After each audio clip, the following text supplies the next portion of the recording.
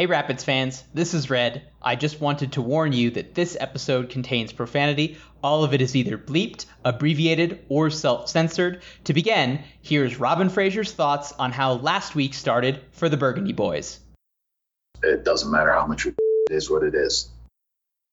And how it ended. I'm so proud of this team.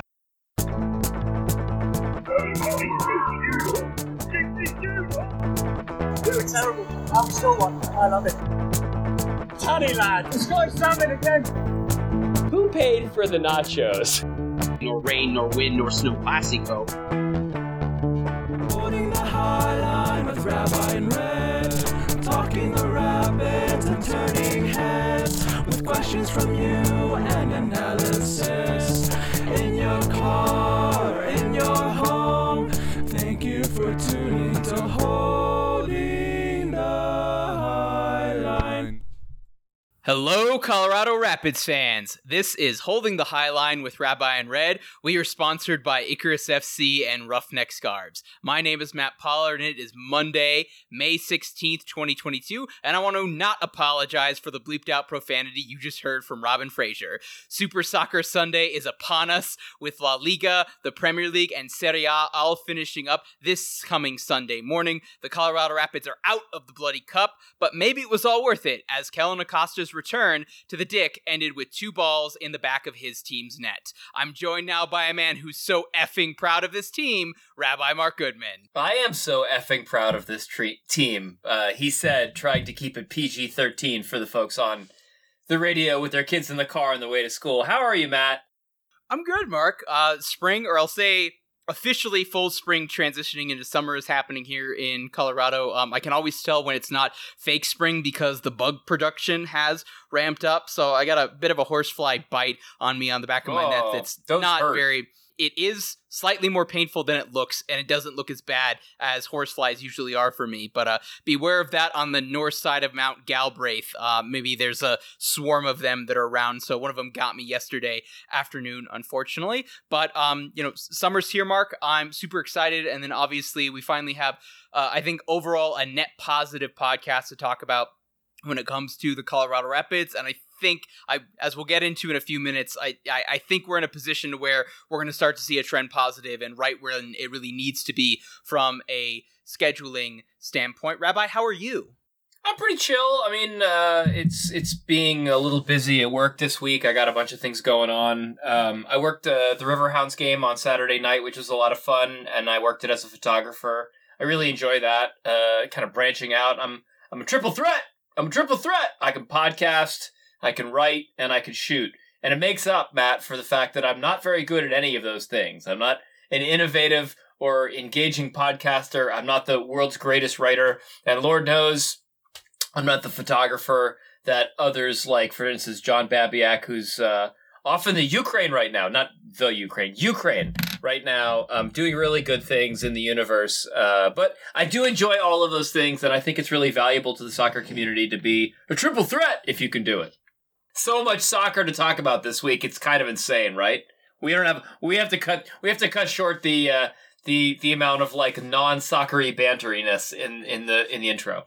Yeah, so, Mark, I think this coming what I'm about to say, listeners, I mean with sincerity, and I don't think it's hyperbole at all. I think this coming Saturday, by, I'll say, 3 to 4 p.m. Mountain Time, to have the end officially of the La Liga season happen, as there's La Liga games as late at 2 p.m. kicking off this coming Sunday. By 4 p.m., by the time you are driving to DSG on Sunday for Colorado Rapids taking on Seattle Sounders, I think Sunday will have already been one of the best soccering days of the year, and that is before your Colorado Rapids get their one home game against the now CONCACAF Champions League champions, Seattle Sounders, and I'm saying that best weekend of a year, best day of a year, potentially, or one of the best days of the year, in a year in which the World Cup is taking place.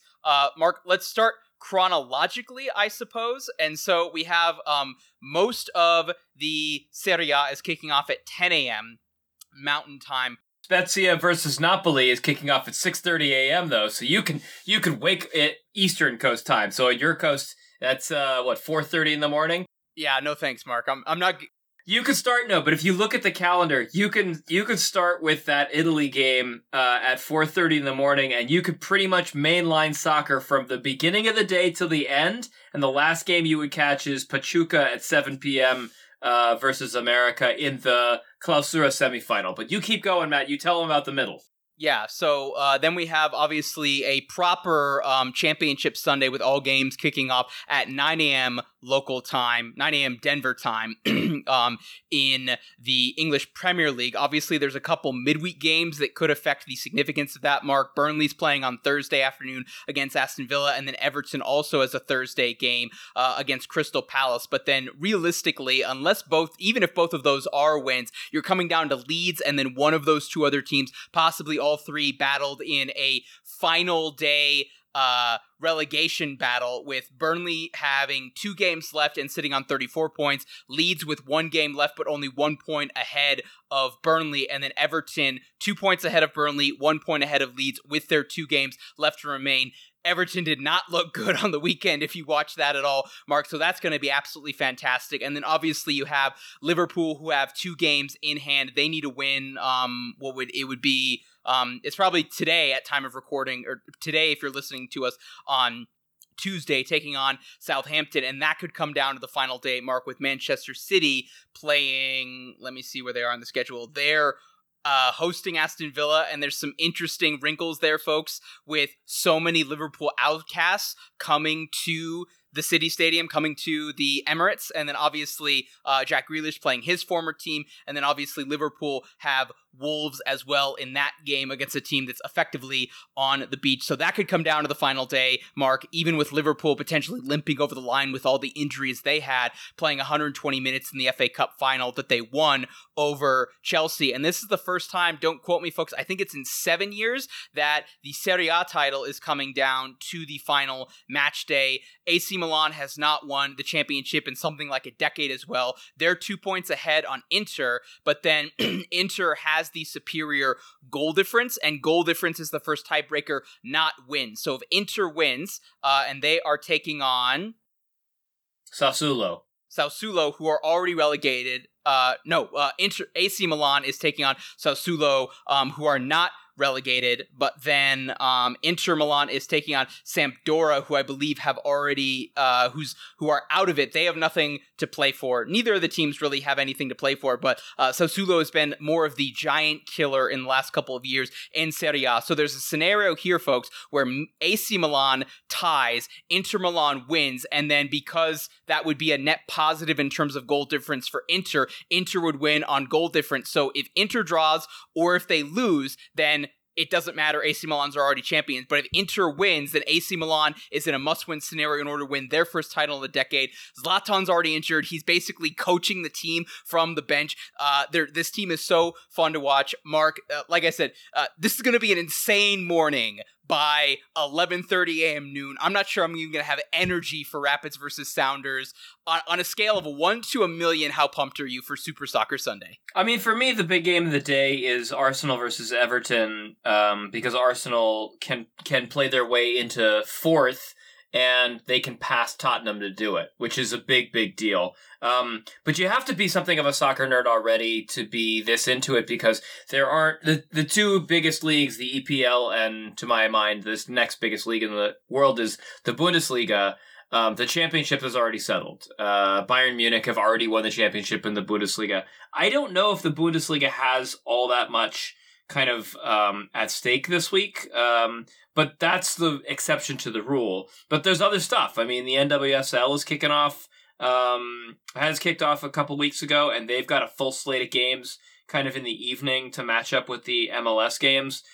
There are a lot of other leagues that are kind of rolling through with significant matches. Spain, Argentina has the Copa de Liga Profesional with Boca Juniors. That's like their FA Cup. There's both Belgium and Denmark have, I think, either the last week or the second to last week of their championships. So there's like wall-to-wall really good soccer. You will flip on ESPN and every game will be consequential, which is super, super fun.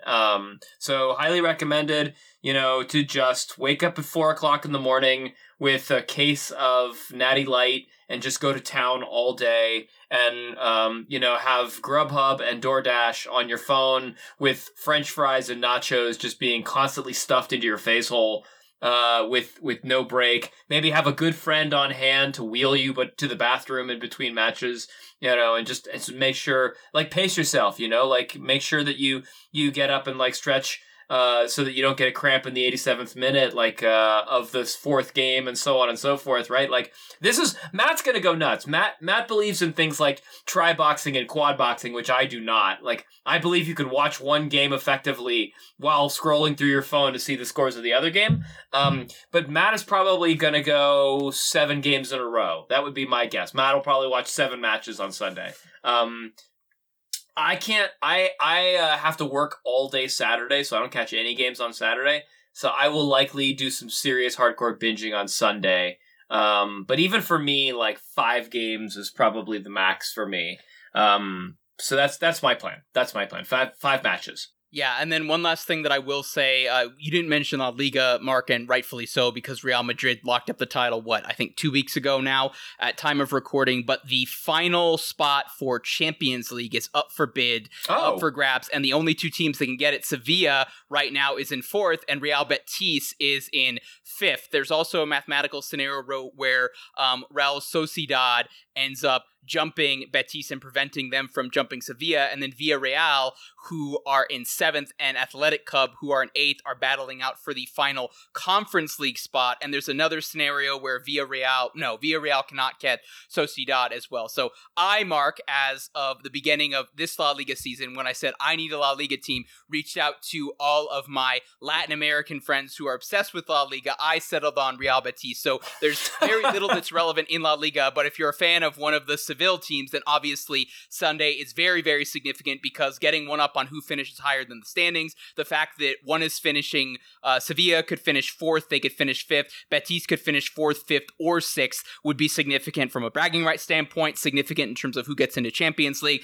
I would argue Betis has already had a wonderful season winning the Copa del Rey, obviously, so that's very exciting. But so, your point, Mark, that from 4:30 a.m., you could be watching multiple soccer games of consequence, whereas, in a typical Premier League season, if there's 10 games on the final day, you'll have 4 or 5 of them that are effectively dead rubber matches. Depending on how if Everton loses and then Burnley picks up at least a draw, you have 3 relevant games in relegation. You'll have, I think, 1 or 2 other games outside of that would be relevant in terms of competing for places in Europe as well. And then the other 2 games for deciding who's ultimately the champion. That's 7 out of 10 already. They're going to be significant. So from 4:30 a.m.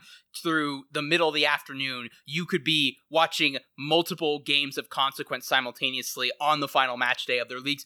Mark, I want to hear it from you right now. Who wins Serie A? Who wins Premier League? So Liverpool is behind right now in the Premier League, and they need to win on Tuesday. If basically they have to win on Tuesday in order to be able to then go ahead and pass Man City.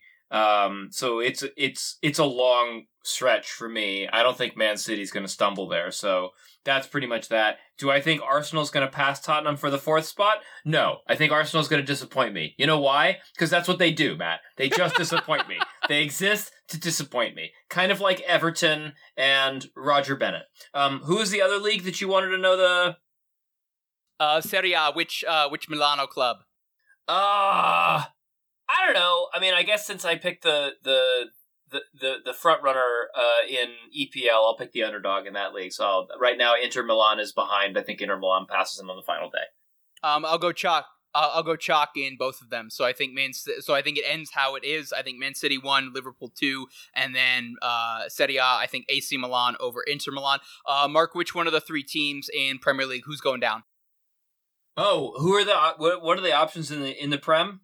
It's Burnley, who's currently occupying the final relegation spot, and then it's Leeds and Everton. But Everton and Burnley both have 2 games left, right, whereas Leeds just has the 1. Wow.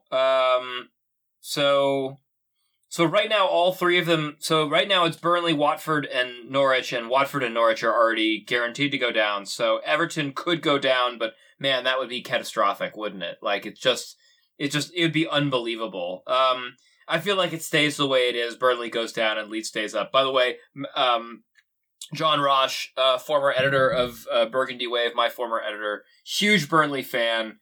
He would be very disappointed at what I said, but that's how I think it goes. You?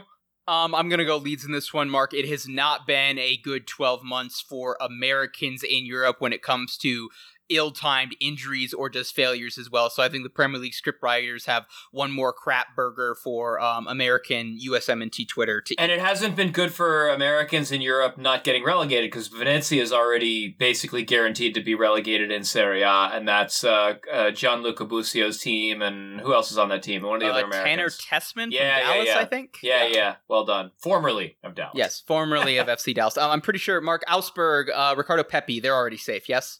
No idea. I haven't been looking at the bottom of the Bundesliga because all I ever do is make sure that my team, Mainz, is clear. And last I saw that they were clear, so. Okay, speaking of our team, Mark, the Colorado Rapids this past Wednesday/Thursday, ****, were defeated in their first game of the Lamar Hunt U.S. Open Cup by a score of 2-1 to the Minnesota United FC, to the Loons, excuse me. Mark, it was an interesting... We were both very wrong on what this lineup would ultimately end up being. It was, depending on the unit for each team, mostly a first-choice lineup, and then a rotation in of bench players, and then very, very few actual, what I would call secondary squad players. This was very much not Loons 2 versus Rapidos. So it was Tyler Miller in goal, the typical back three that you had for Minnesota with Debasi, Coleman, and Boxall. O'Neal Fisher was in. That was a little bit strange. Arriaga, who's been decent for them as well. And then up top, other than not having Reynoso, it was Hunu Dunladi, who'd scored previously against the Rapids in league play, and Fragapane were in as well. And then for the Colorado Rapids, really, Mark, only one player I would consider Rapids to, and Anthony Markanich operating the Lucas Estevez role in the back five, back three at the left back position. Michael Barrios, Max, and Diego Rubio up top. You had Nicolas Mosquita and Brian Acosta in the central midfield role. Viacia was in for Lawless Abubakar at center back. No real surprises there. And then Clint Irwin in goal. Mark, and then this game was a mess. 8 minutes in, Dunladi scores with a nice little job shooting the gap. Great pass by Hunu to Fragapane, who then squared it to Dunladi for the goal. The Rapids get one back. Diego Rubio earns a penalty. Excuse me.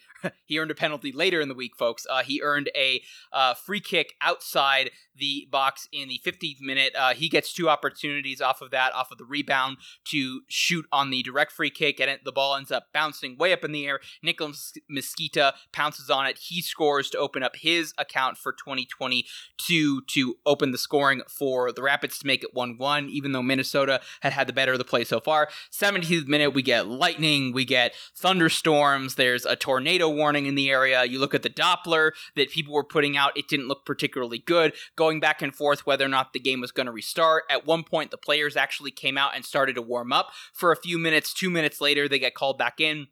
There's issues, Mark, with ordinance about I think it was 10:59 p.m. The game had to be restarted for it to be allowed to be finished that night. And then obviously you had still thunderstorm warnings and issues going up. So all of this is happening. There's a question of whether or not the game is going to get restarted that night. If the game can't get restarted, the Colorado Rapids are asking for the game to get rescheduled. This is not an issue they take up with the league. They would take it up with the Open Cup. I heard from a club official, Mark, on Sunday that the Open Cup didn't want to have it moved. They just even though they didn't want to have it moved because of the draw that was going to happen later that day, as in like within a couple of hours of when ultimately full time was called of this game in question, somehow FIFA's allowed to say, yeah, Ukraine/Scotland/Wales will let you know in 2 to 3 months, but the Open Cup couldn't have waited another week. Then the Rapids ultimately go to the league once it was found out that the game was going to get replayed Thursday afternoon, asking, hey, could we move our game from Saturday to Sunday, or at the very least, could we move it to naturally Saturday night? The one game that the Rapids get that's an afternoon national TV kickoff in multiple languages, like Univision's like, yeah, that's not happening. So they can't end up not being able to move it. So the game gets restarted in the 18th minute in the afternoon on Thursday.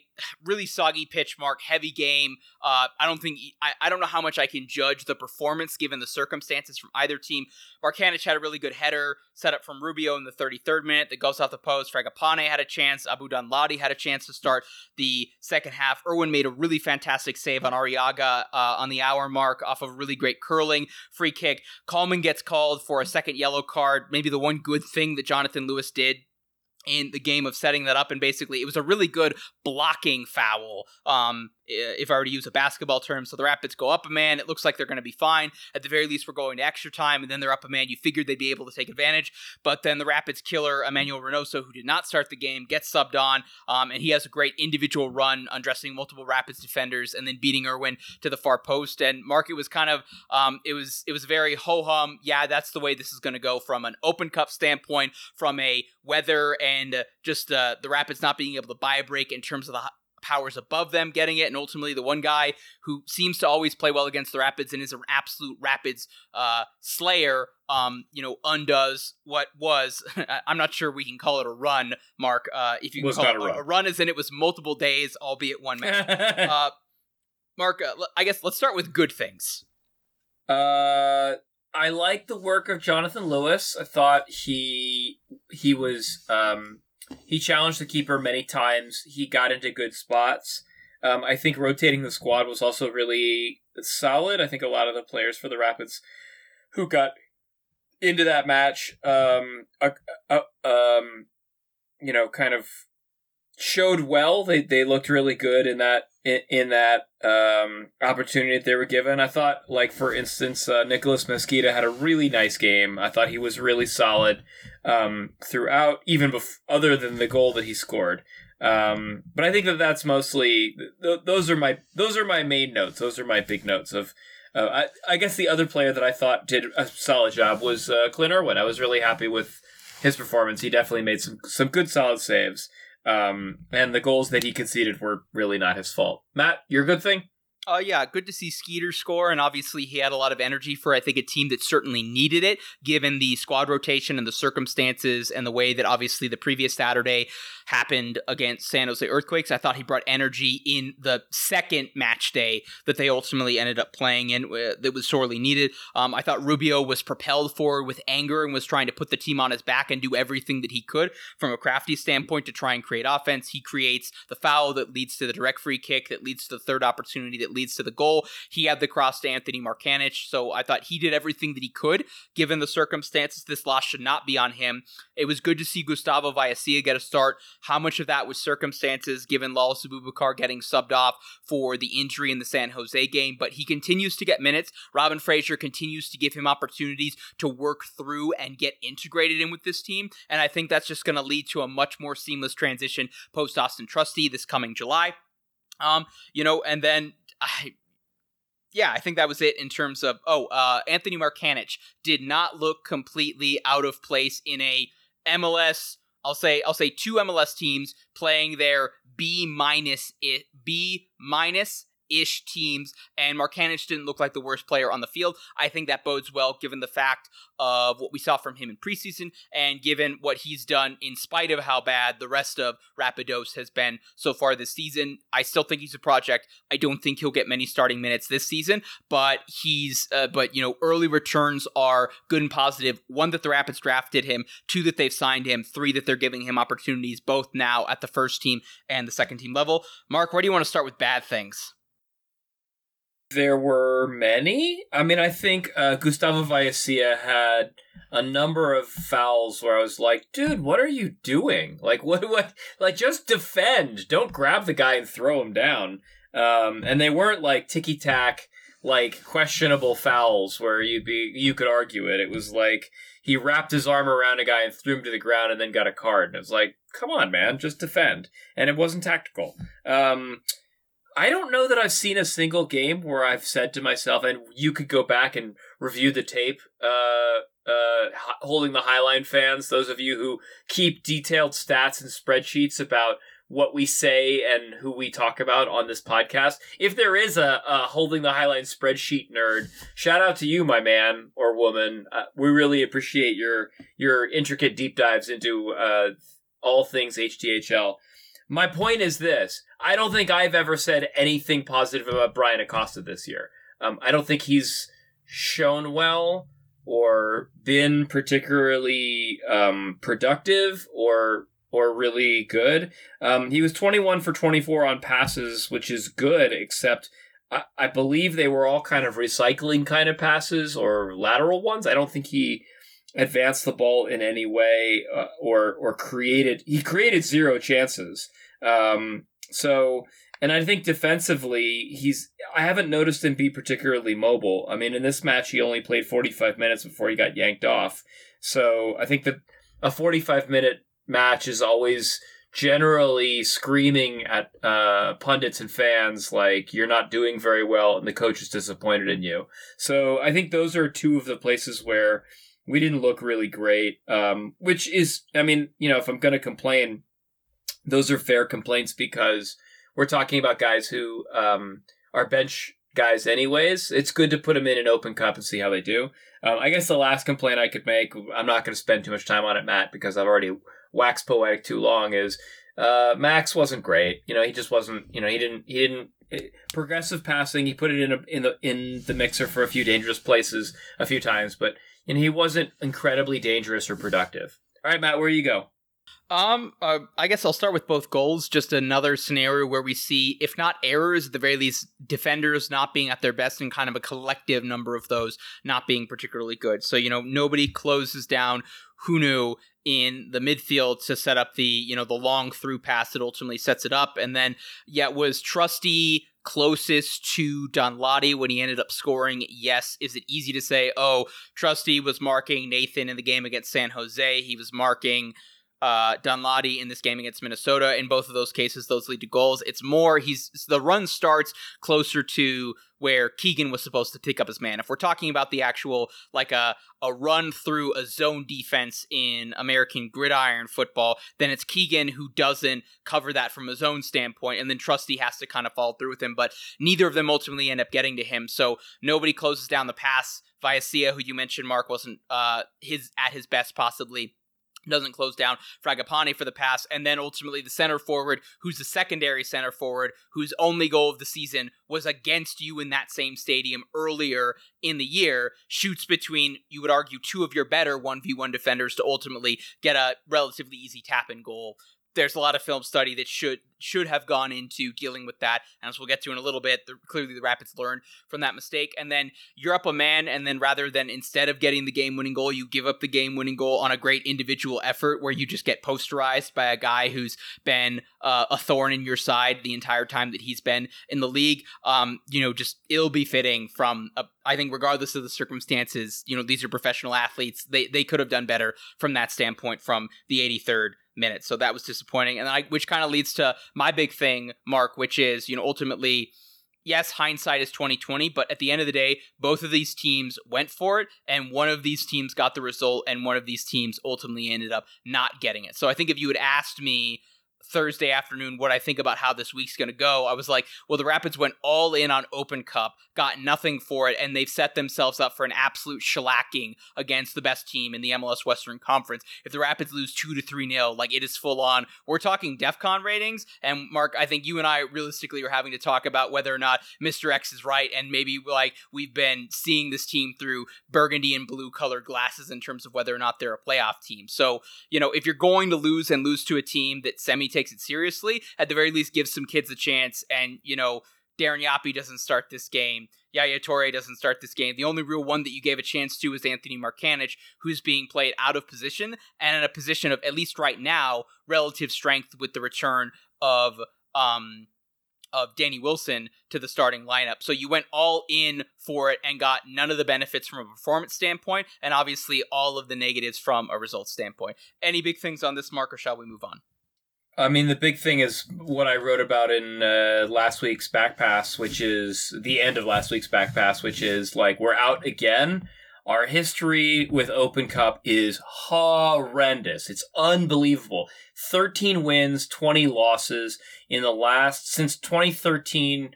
We have a 4-8 record, and our record is all of our 4 wins since 2013 are against lower league teams, we have lost to lower league teams 4 times also. So we're 4-4 versus the lower league, and we're 0-4 versus MLS. It's like embarrassing. And to be really honest, Matt, I mean, our Open Cup record would be even worse were it not for the fact that from 2007 to 2012, you had to qualify for Open Cup by finishing at the higher end of MLS, and the Rapids didn't even qualify for Open Cup proper. They actually had to play themselves in the qualifying rounds and didn't qualify in most of those leagues. So our 13-20 record, theoretically, it's worse, Matt, if you count the Open Cup qualifying games that we lost, which in that period we lost in the first round of qualifying most of the time, and otherwise we went 1-1 to get knocked out. So like our record of incompetence in Open Cup boggles my mind. It literally defies math, and I had a whole theory in Backpass last week about like why it is that we're so bad at Open Cup, and it actually leads into one of the other things that you're gonna bring up a little bit later, which is whether bench depth is a problem for the Colorado Rapids. So that's my big thing, which is like we're bad at Open Cup. There are a lot of reasons we're bad at Open Cup, and one of them is the thing that we always complain about, which is spending. Yeah, so Mark, you mentioned the graph that we're going to talk about in a little bit. I guess let's talk about it now to get all of the bad stuff out here, folks. There was a tweet from earlier. Let me see. This was earlier today. So I will link this in the show notes from Ben Wright at Ben Wright WRIGHT on the last name. Good dude. I've met him in person. He writes for what is it called? Country and Club and Country, which is the Nashville website. Speedway Soccer. Oh, Speedway Soccer. Broadway, Wrong guy. Haven't met him, or maybe yes. I have. I might have met him. I don't know.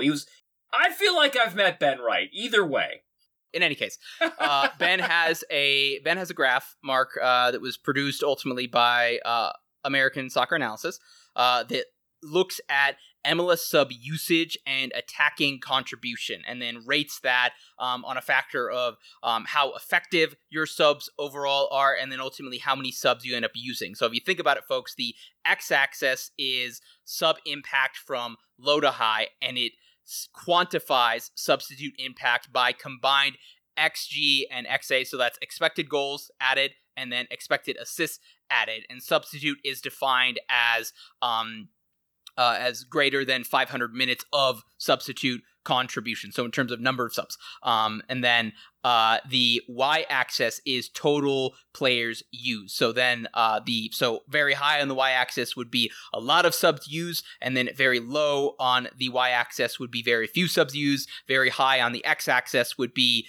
fewer subs, bigger impact, so a greater production per substitute, or a greater efficiency of your subs, and then low on the x-axis would be low efficiency usage of your subs. And so in terms of subs used, Mark, so the y-axis, the Rapids are about middle of the pack, so they're right around, I think, 22, 23 or so. So I'll say they're barely in the bottom half of the table. So they're like the last team to miss the playoffs in terms of if the table was determined by number of players used, and then in terms of sub impact, they are dead last, and the only team that's worse than them is Nashville, and Nashville statistically uses way fewer substitutes on this. Mark, you are the better guru when it comes to looking at the underlying numbers and ultimately what they mean. What is this chart saying, and why does it matter? I mean, the challenging thing with expected goals and expected assists is really good players can have high expected goals and high expected assists, or they can have medium-sized expected goals and expected assists, and they can just be very good at converting, right? Meaning, like, if you have 8 goals, but your expected goals is 5.0 is what it would more likely look like, that means that you convert at an above-average rate. It means that you make the most of your chances, right? that's a really common thing for guys who are like really dangerous target shooters or pop-up strikers like Thomas Muller, hello type guys, right? Like that's a Chris Wondolowski thing is to have a medium XG and a high goals. Jonathan Lewis is kind of the opposite, right? He creates a lot of opportunities because he's really fast. He's an excellent dribbler. He's not a great converter of those kinds of things. Anyhow, my point is, XG and XA isn't everything. It doesn't mean the whole ball of wax. That being said, the Rapids having the worst XG plus XJ for plus XA for their bench players is a good indicator that we are not getting a very productive outing from any of our bench guys. I think we know that guys like Nicholas Mosqueda are useful cogs, but they haven't really shown much use this year. He hasn't gotten a lot of run. He hasn't done a whole lot yet. We've brought on subs typically at the 60th and 70th minute that have like trended defensive, right? You bring on Colin Werner, you bring on Max. He hasn't been an impact player on any level for this team. The team brings on defensive subs sometimes, and they're not necessarily going to generate that much XG or XJ at all, or XA at all. I don't know why I keep saying XJ. It sounds like I'm expected marijuana that will be smoked,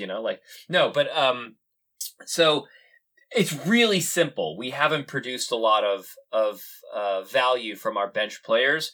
And even though you could quibble with the stat and say like, small sample size, maybe, we're not producing goals, but we're still producing value, it doesn't look good. And I think you could combine that with my statement about the U.S. Open Cup and the article that I wrote for Backpass, which you should all read, which basically implies that our lack of spending especially hits roster spots like 15 to 28, which is where we're trying to be cheap on the reserve guys and on the bench guys because they're not going to play that much anyway. So why spend, $400,000 on a guy who's going to sit on your bench when you could spend the league minimum of $81,000?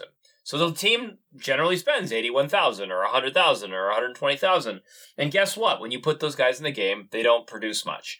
And that hurts more in the Open Cup when you're using your bench players more. So that's my take on this, is that the eye test is that our value hasn't been, we haven't gotten a lot of value out of our bench, and the math owes up and demonstrates that the eye test is correct. Yeah, no, I guess the only thing that I'll really add, Mark, is this is kind of visually, this confirms what I've been seeing from the eye test as well, which is I think the Rapids, everybody fully healthy, 90 minutes fit, have two very, very good, potentially star caliber starting central midfielders in Mark-Anthony Kaye and in Jack Price. And then after that, they have a lot of guys that on a really good team, you'd be fine being your first or second substitute option. And then if you had them as a regular starter, you would be very concerned. So if you had a midfield, if you were running a 4-3-3 in MLS and your starters were Nicholas Mosqueda, Brian Acosta, and Colin Werner, that's an indication that your bench, your fourth best central midfielder, is worse than all those guys, and I think you're in trouble from that standpoint. Gustavo Vallecilla is a relatively new player. I think he's still learning how to become an impact center back, especially on the bench. For the Colorado Rapids, it's kind of hard for me to judge him. As we've seen from Drew Moore and his appearances so far this season, there's a reason he is not a regular starter on this team anymore, and I think it highlights, Mark, some of the losses that the Rapids had in terms of bench contributions last year. If we look at Dom Badji, who sometimes was coming off the bench, or if he wasn't coming off, then Jonathan Lewis was able to come on the bench. And, when you're forced to start ineffective wingers or wingers who have stretches of being ineffective, and then you don't have another option. The difference between signing another DP winger, as Wanders has kind of been hyping on Twitter, on Rapids Twitter for the last couple weeks, is then that forces Jonathan Lewis to a substitute role, and then he's a way better option as a super sub against tired legs where the game state suits him. We could say the same thing about Barrios. Then if you're forced to start those guys, it means because your only other good option is Darren Yapi. And then, this graph is also saying that the Rapids don't have an immediately impactful rookie or homegrown substitute as well, which is not the fault of those individual players, but I think it's the fault of the fact that the Rapids have lost some of their depth. They've suffered from injuries, which has forced players who you would normally think of substitutes to be in that role, and other teams just have better subs right now than the Colorado Rapids do, and hopefully that gets sorted out in due order with the team getting back to being healthy and then forced internal competition that forces guys to be better, and the ones who don't end up winning out are in a position to where they know they have to make an impact off the bench if they want to get back to being a starter. Anything else that we want to talk about this graph, Mark, or shall we get started to the good half of the podcast? Let's move on to thinking about what comes next. Or also talking about the other game we won. Listeners, this past Saturday afternoon at Dick's Sporting Goods Park en Español, the Colorado Rapids were victorious over Los Angeles Football Club by a score of 2-0. The Colorado Rapids came out, Mark, and they were absolute gangbusters in the first 30 minutes. Danny Wilson forces a really great save off of a header by secondary goalkeeper John McCarthy. Ibeagha then gets a high boot on Diego Rubio on an indirect free kick in the 15th minute. Ted Uncle and all of his Ted Uncle-ness calls for a penalty in that one. Gyasi Zardes goes upper into the right, beats McCarthy to make it 1-0. Then Janela shoulders Jonathan Lewis off of the ball after Lewis had kind of already played it a little bit too far. Really, really good shoulder check, Mark, if this was the Stanley Cup playoffs, but it is not. It is soccer. Penalty again for the Colorado Rapids. Diego Rubio is initially denied in the 26th minute, going middle and then to the left on John McCarthy. McCarthy, just like against Zardes, dives the right way, but it's less well taken by Rubio. A minute later, play is stopped, and VAR has Ted Uncle go to the monitor. It is very easily determined that McCarthy was off his line prior to the kick being taken. It was retaken in the 28th minute, and Diego Rubio going to the Danny Rojas corner, top left, emphatically to make it 2-0 to the Colorado Rapids. A few other opportunities for Danny Wilson, mostly on set pieces, Mark. Jonathan Lewis was denied on a really good setup with some techers by Lawless Abubakar and Keegan Rosenberry, who were basically taking the piss out on the LAFC right side of their defense. Diego Rubio with a couple of other good chances. Will Yarbrough had a good save on Opoku and Arango in garbage time effectively, and the Rapids hit 2 posts in the final 15 minutes, or 17 minutes, I should say. Gyasi Zardes with a diving header in the 83rd, Jack Price with the setup there, going far post that was missed, and then just a minute later on a recycled ball, Barrios squares it to Austin Trusty, who is still up from the free kick, and then Trusty ends up putting the ball.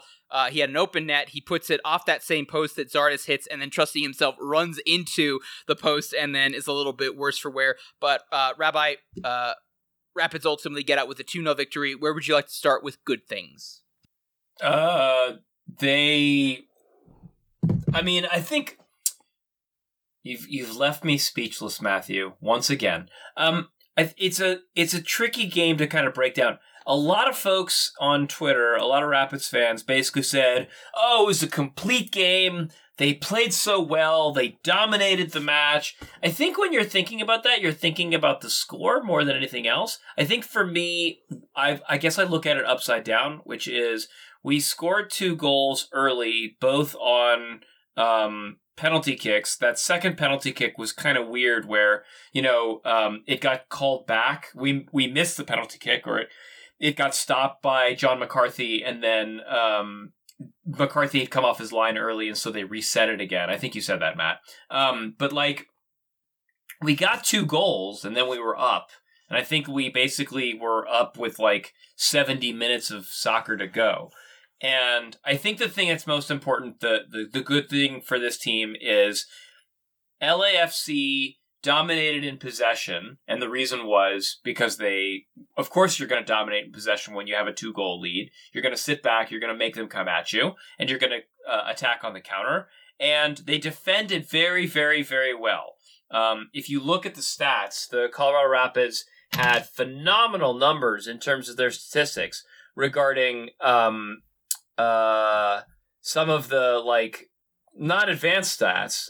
I don't know. Rapid HCHL fans, if you're scoring at home with your spreadsheet, you're very, very aware that I spend a lot of time talking advanced metrics. But there were some basic metrics here that LAFC got their clocks cleaned on. They just got absolutely dominated on. And the 2 that really tell you a lot about this game, duels won and tackles won, right?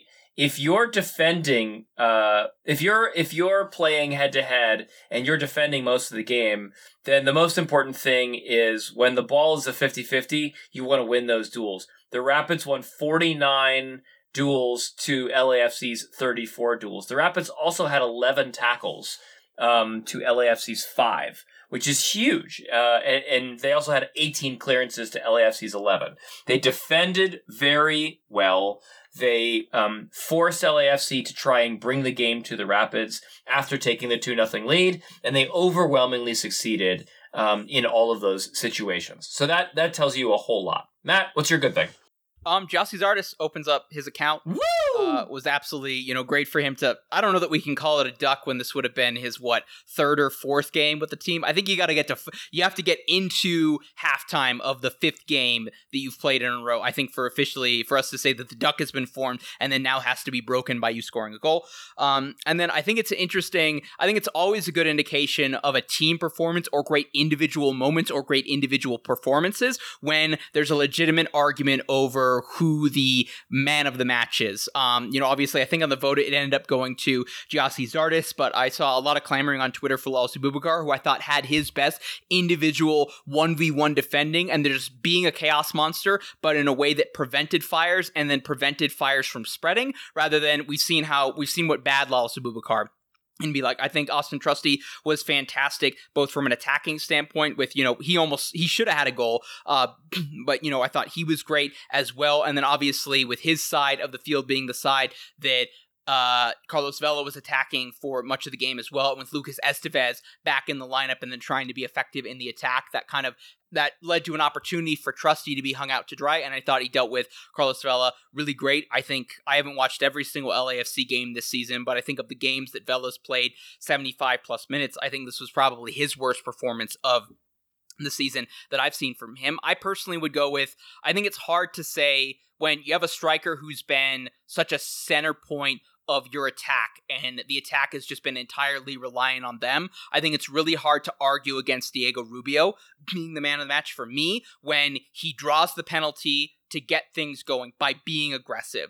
And then he so emphatically responds to having a PK stopped, albeit on an illegal, in an illegal way, to ultimately score that, and then to continue to be the engine of the attack that he had. And it was funny, Mark, on that one that he put over the bar where, he kind of runs and he goes for a dribble and he goes to the end line and then tries to cut back and shoots from a bad angle. Jonathan Lewis was wide open. I think that's kind of maybe emblematic of where Rubio's thinking from a mentality standpoint. I have to score because I'm the center forward. The best thing I can do for the team is to score goals, but also maybe an indication that he knows that if he's not completely setting things up, he maybe somewhere subconsciously in his sub-Freudian, gray matter, he was thinking, we have a better chance of scoring if I shoot directly than pass to a wide open Jonathan Lewis, who's just going to shoot right at McCarthy again. So, I think this game, in the key moments of drawing the first penalty, scoring the next one, and then leading the attack in the second half to try and get that third to just put the game out. For me, Diego Rubio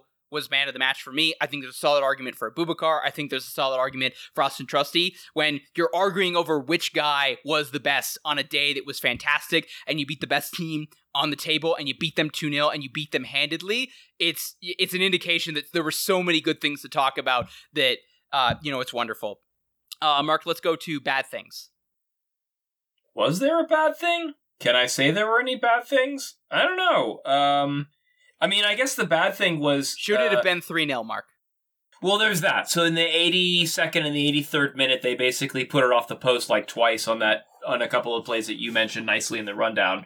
So, yeah, finishing had some issues, but that doesn't really bother me. When you win 2-0, saying we should have won 4-0 feels like really...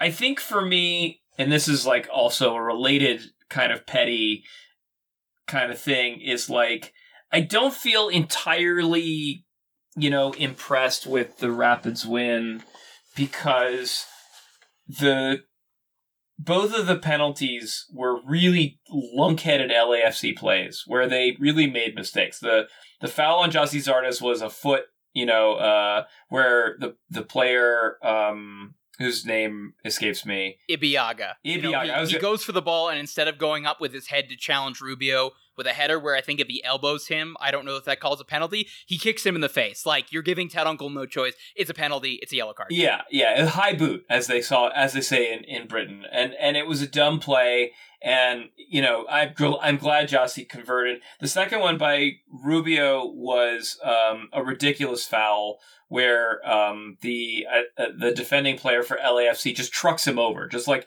puts his shoulder down and does an NFL style, like knock him out of the way. And it's ridiculous in the sense that like the Rapids, it's great that they won the game, but in a different universe, I don't think it comes out that way. So that's a pretty petty bad thing. So I'll be honest, but like, did the Rapids really dominate this game and win, or did LAFC screw this up and lose? I would argue that LAFC screwed this game up and lost. And if we were an LAFC podcast, or if we were listening to an LAFC podcast right now, they're not going to talk about how fantastic the Rapids were and how they were dominated. They're going to talk about how badly LAFC played and all the mistakes that they made and why some of their better players, who are normally a lot more impressive, like Carlos Vela, like Jose Cifuentes, didn't really do much in this match.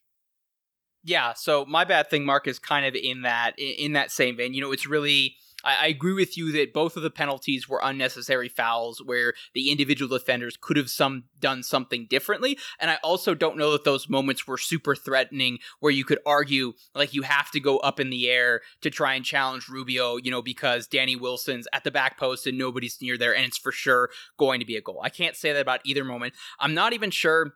Maybe this is karma, Mark. Maybe this is pro kind of understanding that if the fix is in, then at the very least they owe a couple makeup calls and everything, with the fact that I think there's no question the first penalty is a penalty and a yellow card.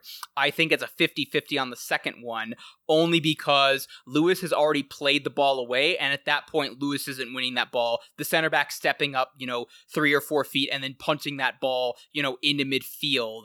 And in that regard, it's unnecessary contact by Ginella on Lewis. I'm not going to say that Jonathan Lewis was acting as well, but we know that Lewis is relatively small. Ginella's taller than him. So then how much of that is just like how Coleman was called for a yellow card in part because of the level of contact due to the difference in size between the two players. How much of that was Lewis also taking advantage of that, or the Rapids getting an advantage because of the difference in size of those two players? I think it's ultimately, it's going to come out as a wash. There's going to be a few other fouls that, that aren't going to go the Rapids' way the rest of the season. There's a few that they're going to get that are going to be slightly to their benefit. Does that make up for, does a 70-30 non-PK call against the Nathan handball in San Jose, does that get karmically make it easier by the fact that the Rapids are going to go up 2-0 and going to have a relatively easy second half when they've been dealt a bad hand because of what happened midweek? How much of that from a karma banking standpoint gets even out? I'm not entirely sure. What I do know is when it's in the 28th minute, and the Colorado Rapids score to make it up 2-0, at that point, the game state completely favors the Rapids because they can set in, they can be a little bit more defensive, they can put numbers behind the ball, they don't have to go forward and push numbers into the final third. They can choose to press in the midfield rather than directly on the back line. That gives LAFC a bunch of possession without a purpose, which favors them, albeit though it makes the stats lopsided in a way that, are you just looking at the stats or are you actually watching the game? And that also makes it super easy from a defensive standpoint because you've got numbers back, you don't have to completely push forward, and anytime Vela gets the ball, you're so dense defensively with where he's going to get the ball, you can put 2 to 3 guys on him and he can't do anything with it. Vela had no room to operate in because it was so early in the game that the scoreline favored the Rapids. They could be a little bit more defensive. They could play a little bit more in transition, unlike previous games against LAFC, where LAFC scores in the first 15-20 minutes.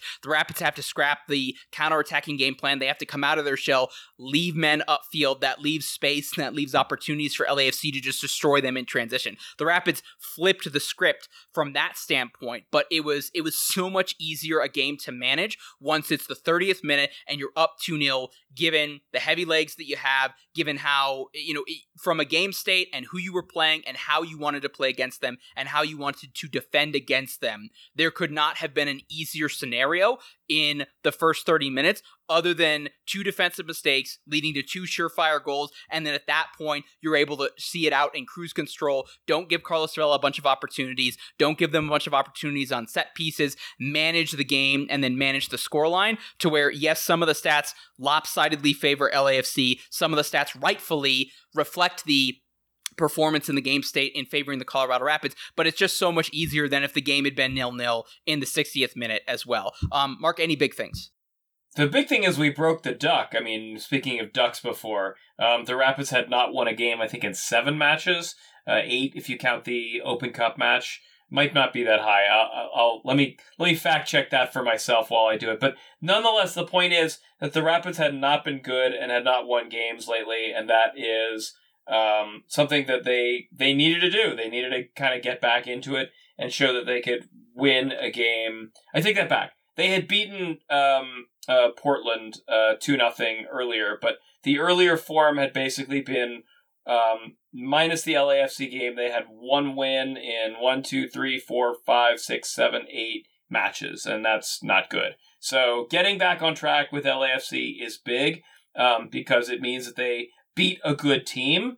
Now the question is, as we move into the rest of this week with a double match week, can we start to beat teams that are at least in the table not good? Matt, your big thing?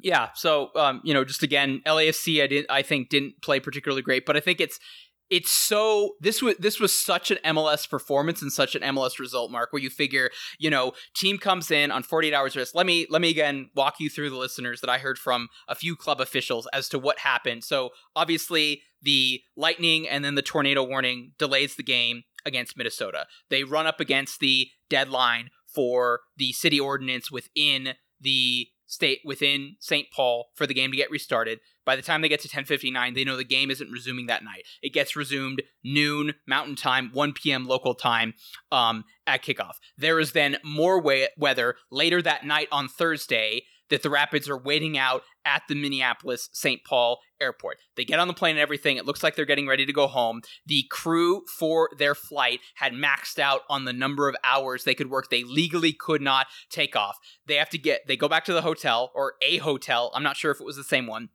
Get up very, very early at the butt crack of dawn. I think they land at DI like 10:30 in the morning. They go straight to DSG. The players get something to eat. They go out to training. Robin said that in post-game media availability on Saturday that he wanted to mimic game day -1 to be as normal as possible to try and combat the abnormal circumstances they were in, to get them in the right mindset for playing a game. They do 2 film sessions on LAFC to get an understanding of what they're supposed to do. They go out, have training for about an hour-ish. Robin said that he got home at 3 p.m. and he took a nap. He was completely exhausted. I can't imagine what the players were dealing with, playing 15 minutes, 17 minutes on Wednesday, playing on a soggy pitch in the middle of the heat on Thursday, all that travel and everything, training session, getting home, and by the time training ended, it was within 24 hours of kickoff on Saturday. And you figure at that point, it's a scheduled loss. You're playing one of the best teams in the league. LAFC is going to come in and trounce you, and it's the exact opposite. This is exactly the switcheroo that we've seen from Major League Soccer. This is why this league is crazy. This is why it's insane, and it's unpredictable, and this is why I love it. Injected straight into my veins. And on that note, Mark, why I have to say, doubt this team at your peril, because they almost have to be backed into a wall to come out and play their absolute best soccer. And so this team is at their best when their best is required, and historically this season it has been when they have faced the most adversity and felt like the world, from an officiating standpoint, from a governing body standpoint, and from an opponent standpoint, and external pressures or external expectation, everybody is against them, and they continue to find ways to #keep fighting. Listeners, this coming Wednesday, May 18th, the Colorado Rapids will be at Sporting Kansas City. It'll be a 6:30 p.m. kickoff, and then this coming Sunday at 6 p.m. local time, they will be back at DSG taking on the Seattle Sounders. We are 11/34 through the Colorado Rapids 2022 MLS regular season, effectively right at the 1/3 mark of the season. The Rapids find themselves in 7th in the MLS Western Conference. They have 15 points off of 11 games played, a record of 4-4-3, and a goal difference of +1. On Wednesday, they'll be taking on Sporting Kansas City, who find themselves second to last in the Western Conference, last in terms of points per game. They have 9 points off of 12 games played, a record of 2-7-3, a goal difference of -13. Yowza. And at Children's Mercy Park this season, they are 2-1-2. And then on Sunday, taking on Seattle Sounders, who are currently 11th in the Western Conference. But take that with a grain of salt, folk, given, like the Rapids, like Montreal, like NYCFC, had bad MLS results leading up to their conclusion in the CONCACAF Champions League. They have looked very, very good since the end of CCL, and obviously got a win on Sunday against Minnesota United. In any case, Seattle 11th in the West, 10 points off of 9 games played, a record of 3-5-1, goal difference of -2, and then away from Lumen Field in MLS play this season, they are 1-3-1. Mark, let's start with Sporting Kansas City. They are a team that's absolutely in crisis right now. There's starting to be legitimate conversations in the Sporting Kansas City fan base and amongst the MLS national punditry, whether or not this is the end for this particular group. It's the end for this core. Roger Espinosa doesn't look up to it. Obviously, Matt Beasler's gone. Their center backs, they do not have a starting caliber center back. And while I wouldn't say that Graham Zusi's been terrible, you know for sure at this point that he is operating on borrowed time. I think it's worth pointing out that obviously Alan Pulido has been injured. Daniel Shalhoub has not looked particularly great. Johnny Russell had some very scathing comments about the team's performance after a 7-2 loss to the Portland Timbers. And Timilia, Mark, this is, I guess, Mark, where do you want to start with the train going off the rails for what was a club that historically has been Mr. Competitive, Mr. Consistency. We have depth, we have fitness and everything, and they have looked nothing like that so far in 2022. I mean, they're missing Alan Pulido. They're missing Nicholas Ismat-Miran, who they also was a big defensive signing for them at center back. Graham Zusi was out the last game with an injury. And my personal favorite player who's been out with injury is Gadi Kinda, who plays for the Israeli national team. And I've always wanted to meet him so I could interview him in a postgame in Hebrew, but no, it has so far not been to plan. I think your point is really interesting about like blowing up this lineup and starting all over again, and like maybe this is the end of the road for some of these guys. There's a couple of guys on this team who they probably should like send out to pasture. Although it's sad to do it in a year when they're not doing very well. So like Graham Zusi is one of them. Kyrie Shelton has been like back and forth in this league, and he's fine, but he's never been like kind of a game-changing dominant striker for any team. Daniel Shalhoub has had some really good years, and then he had a really bad year where he couldn't hit the broadside of a boat.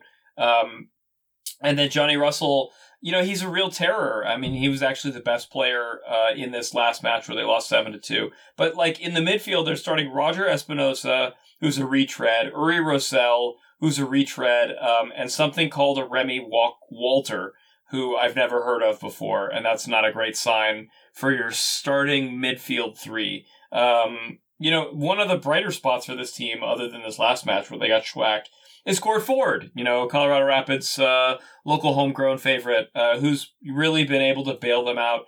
But overall, this team is terrible. The Rapids need to thump them and beat them like a rented mule on top of a drum kit being played by a bongos musician. And that's really all there is to it. The Rapids have been playing up to their opposition and playing down to their opposition. They've been losing to teams who weren't that good. So just because we all cry bloody murder about the Spork doesn't mean that the Spork doesn't actually show up and beat us this week in a midweek game. Any more thoughts, Matt? They scored 45 seconds into the second half. It's an absolute capitulation. I've never been more embarrassed in my whole career. Sporting Kansas City captain Johnny Russell, end quote. Boy. I mean, we just finished up with the Rapids playing their second of 2 regular season games against one conference opponent in LAFC. I don't know that I can remember, Mark, another time in which the Rapids have played another team in quick succession in league play, and they were so bad and like got even worse. Like you could understand like if the rails come off in the middle of summer and the Rapids play a team in like the first month of the season and they reach them at the end of the season where there's an interim head coach, they've signed a bunch of homegrowns, they're playing the kids, and they're clearly punting on that game for the sake of next season. But I mean, you're talking, it's been what, 2 months since the game against Kansas City. I was like, wow, they're bad. They need to figure it out. Yeah, they'll probably get healthy. Shallowy will start scoring. Johnny Russell will show his leadership and everything. Maybe they'll make a signing with what's left of the window. Peter Vermees knows how to handle this. This is the team that's consistent. Like, they've only missed the playoffs once, and it's because they had a bunch of injuries, you know, since they've won MLS Cup. They'll be fine. And I'm like, oh my God, like the train went from being like slightly ajar to like falling off, and now it's like rolling down the hill perpendicular to the tracks, and it's just a matter of whether or not it's going to explode because it's a Michael Bay movie or not, is where I'm at this point. So this is a team the Rapids should beat. This is a team, if you want to look back at it and say it's a good result, a good 3 points in terms of continuing to compete for the playoffs, the Rapids absolutely need to beat. They are there absolutely for the taking. You should beat them. At the same time, like, this has to be, if it wasn't already where they were as a club, a wake-up call to give up a 7 spot on the road to see any kind of response. I think if there's anything left and there's going to be a heroic, dramatic comeback from Sporting Kansas City without them making significant changes in the summer, it needs to start this week. They also have a DGW, folks. I think it's only a handful of teams. The Rapids have 2 games this week. Seattle has 2 games this week. Sporting Kansas City has 2 games this week. But I mean, I don't think it's time. I think they can have a really bad year and have Peter Vermees like not get fired from ownership. But I think if it ends up going really poorly, they're kind of in a position that I was expecting the Timbers to be in this year, where I was thinking that, you know, if it ends up not working, they need to have a serious conversation about the next 2 to 3 years of the club and then the plan for that. And does that mean that Peter Vermees, who's had, you know, basically all of the Sporting control, do they bring in people as support staff? Do they pivot in some way? Does Vermees go upstairs and then appoint another head coach? Or is this just another, you know, hey, I'm the best guy to still rebuild this. I want to be around here. I want to be in Kansas City. You know, I'm okay with taking 2 to 3 years and rebuilding everything completely, like we knew was eventually coming. The post-Roger Espinosa, post-Johnny Russell, post-Graham Zusi era was coming in Sporting Kansas City. I didn't expect it to be this year, but they had to know that it was going to be sometime coming soon, and maybe it's just time to hit the reset or hit the pivot button in any case. But what I do know from a Kansas City perspective is they need to have a response in this way. Johnny Russell needs to play better. Daniel Shallowy needs to be effective. This team needs a little bit more bite in the midfield and not in a Volador red card kind of way. We'll see if Court Ford can work his way into the lineup given his mentality and everything. But I think they're either going to see the Rapids and then whoever Kansas City has later on this week. Let me look that up. And then San Jose. Oh my God, they play San Jose on Sunday. So I think this next week is either going to give us an indication that this team needs a full summer reset, probably an off-season reset, or we're going to see with 2, compared to their recent schedule and recent performances, you've got a home game against a team that normally you play well against at home, and then you've got the other team that's at the bottom of the Western Conference. If there's any opportunity for you to just show from a mentality and a fighting spirit standpoint, and forget tactics, forget game states, forget what are you doing tactically, just go out and show intensity and get 6 points in 2 games in intensity, it's going to happen this week. So I'm not going to say that this is the last stand for Sporting Kansas City, but if they don't get 4 points this week, I think Peter Vermees and everybody there has to take a really hard look internally as to whether or not they want to save this season in the summer and jettison out some people potentially, and then depending on how the rest of the year looks, take an internal look as to whether or not there need to be significant personnel and ideology changes in the club in the offseason. And so in that regard, you're working against a team that is beaten and wounded, but also in a state of being very dangerous because they know they have very little left to lose at this point. That being said, Mark, I have a victory for the Colorado Rapids on Wednesday. What do you have? I think a draw. It feels like we've been living.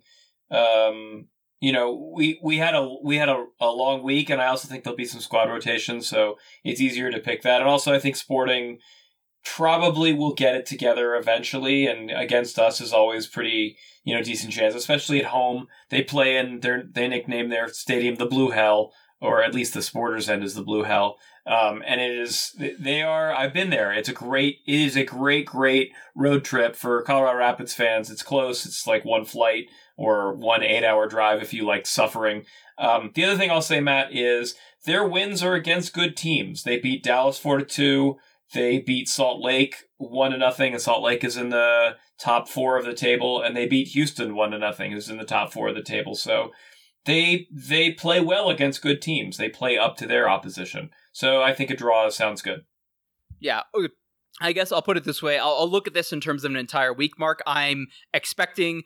I am predicting 4 points, and I will define success for this week as 4 points between the two games. With that, let's move on to the Seattle Sounders. Mark, CONCACAF Champions League champions, obviously, mostly healthy with the exception of the ACL injury to João Paulo. He obviously won't be available to score a golazo against the Rapids this coming Sunday, and he's likely out for the rest of the season. Raul Ruidiaz, Nico Lodeiro scoring goals, being extremely effective. Jordan Morris back and no injury concerns despite what's happened to him the last couple of years. They have the Roldan brothers who've been operating on the right side for the Seattle Sounders, so Colorado Rapids left, so taking on probably Jonathan Lewis and then Lucas Estevez and Austin Trusty there. With the injury to João Paulo, it's been Omar Vargas and then Atencio who are probably filling in that role, and then a central midfield but still kind of attacking player role was their big offseason acquisition, getting Albert Rusnak from that team from down the hill, folks,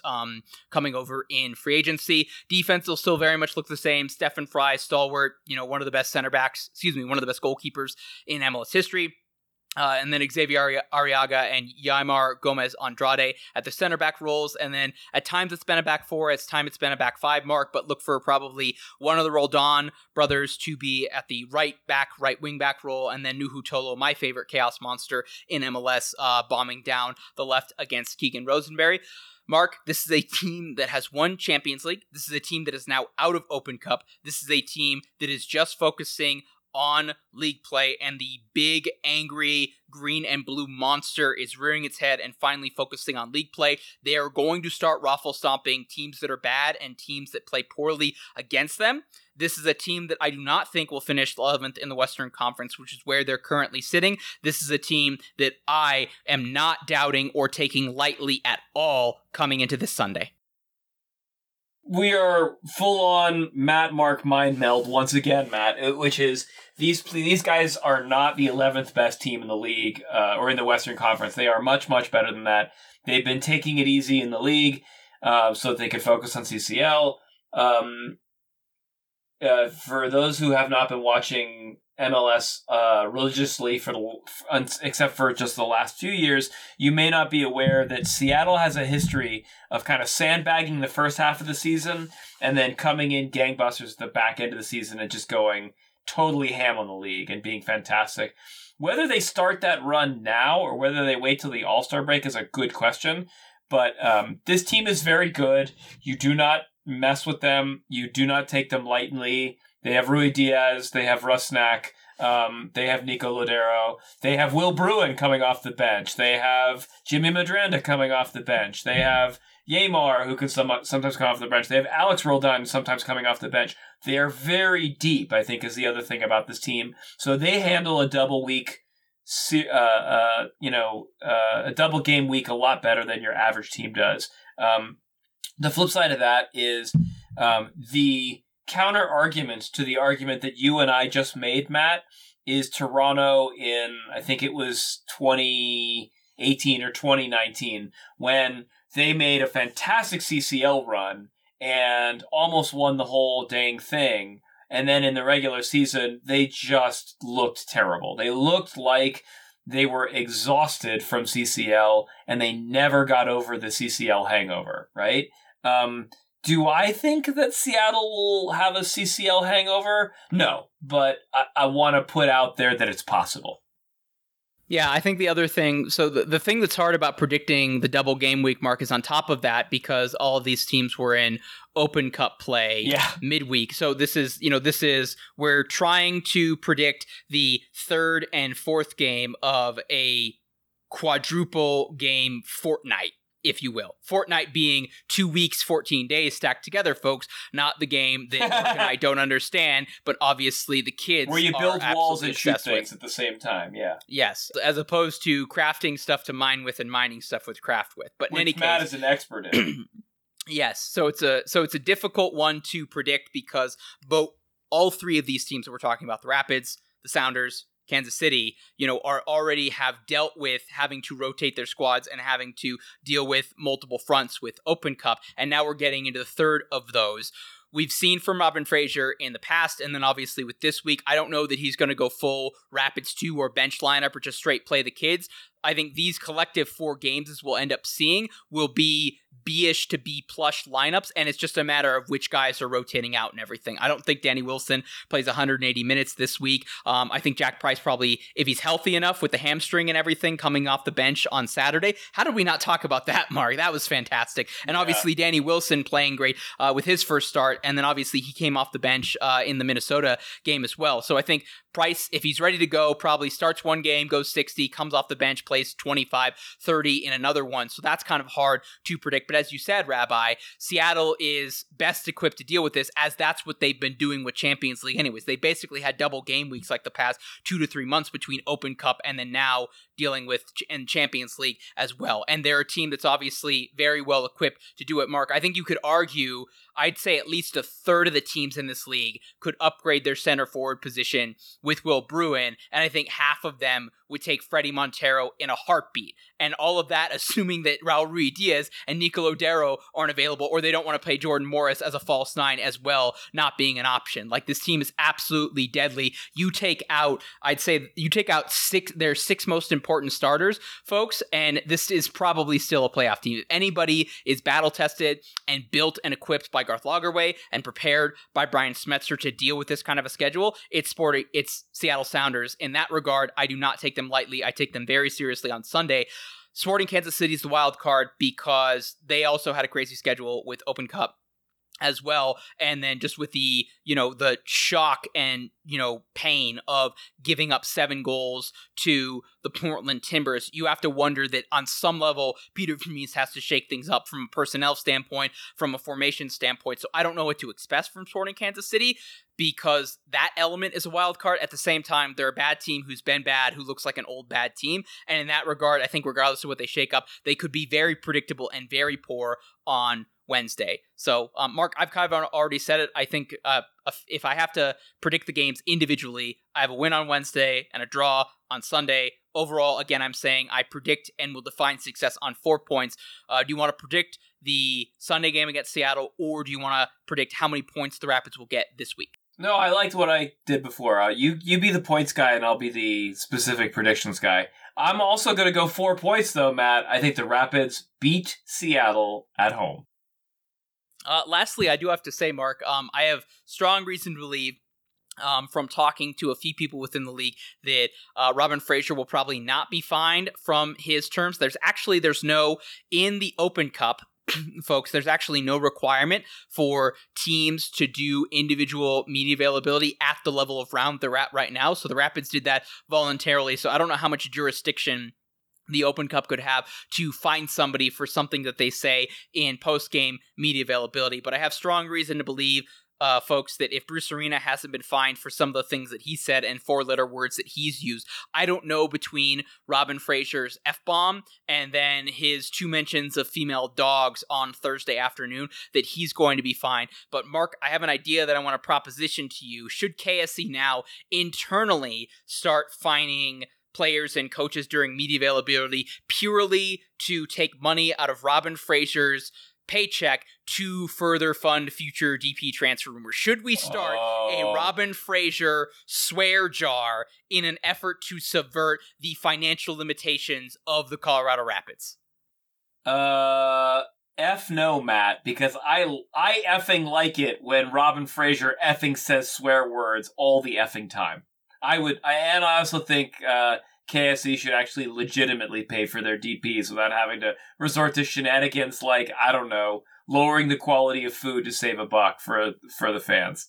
Okay, then at the very least, Mark, should Mrs. Fraser start a swear jar to then fine Robin Fraser to set a better example to his kids and then also lead to better allowances so that the Fraser offspring can buy more ice cream then? I'm all in favor of the children getting money out of the swear jar. It sounds fair to me. All right, Rabbi, let's get out of here. Matt, we are sponsored by Icarus FC and Roughneck Scarves. They are two purveyors of wonderful apparel that you can wear on your neck tube or on your arm tubes if you like them. Icarus makes great custom kits. They make them for everything from professional teams all the way down to your U4s.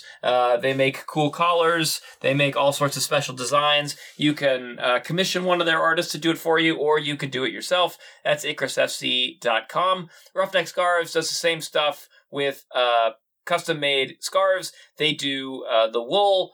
They also do the silk. So if you're starting to heat up back where you are, Matt, I don't know what the weather was like in Denver, but it was pretty hot here in Pittsburgh this last week, except for today when it rained.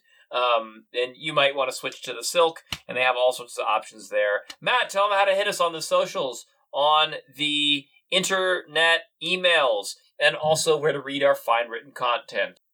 Yeah, I should point out, listeners, we cannot vouch for our sponsors and whether or not they'll actually let you print out inappropriate words or anything, but as I can attest to, Mark, as a friend of multiple people in the Northern Guard, they do print out asterisks or other blank spaces as well, so you can censor some of your words for certain USL Championship clubs that are no longer allowing that, which we here at Holding the High Line do not effing agree with. But in any case, listeners, follow us individually on Twitter at soccer_rabbi and at LWSMattPollard. Check out all of our written collective content at lastwordonsports.com/soccer and Pittsburgh Soccer Now. For all of our Rapid specific content, head on over to our Substack, holdingthehighline.substack.com. You can view us in web form. You can subscribe to us via email. There are free and paid subscriptions available. You can become a paid Highliner for $5 a month or $42 for the year. That is the best way for you to support us financially. But if we bring further monetary value to your life, you can also give us a single cash donation at our Patreon, patreon.com/Rapids96podcast, or by heading on over to the Denver Post, denverpost.com/HTHL for a very good deal on all of their digital sports content as they look ahead to the second round of the Stanley Cup playoffs, where, Mark, the Colorado Avalanche will be taking on the St. Louis Blues. Very interesting there. And also hit us up collectively on the social at Rapids96podcast. Send us your questions using the hashtag AskHTHL, or in long form, you may email us at Rapids96podcast@gmail.com. Listeners, we'll see you effing next week. Peace.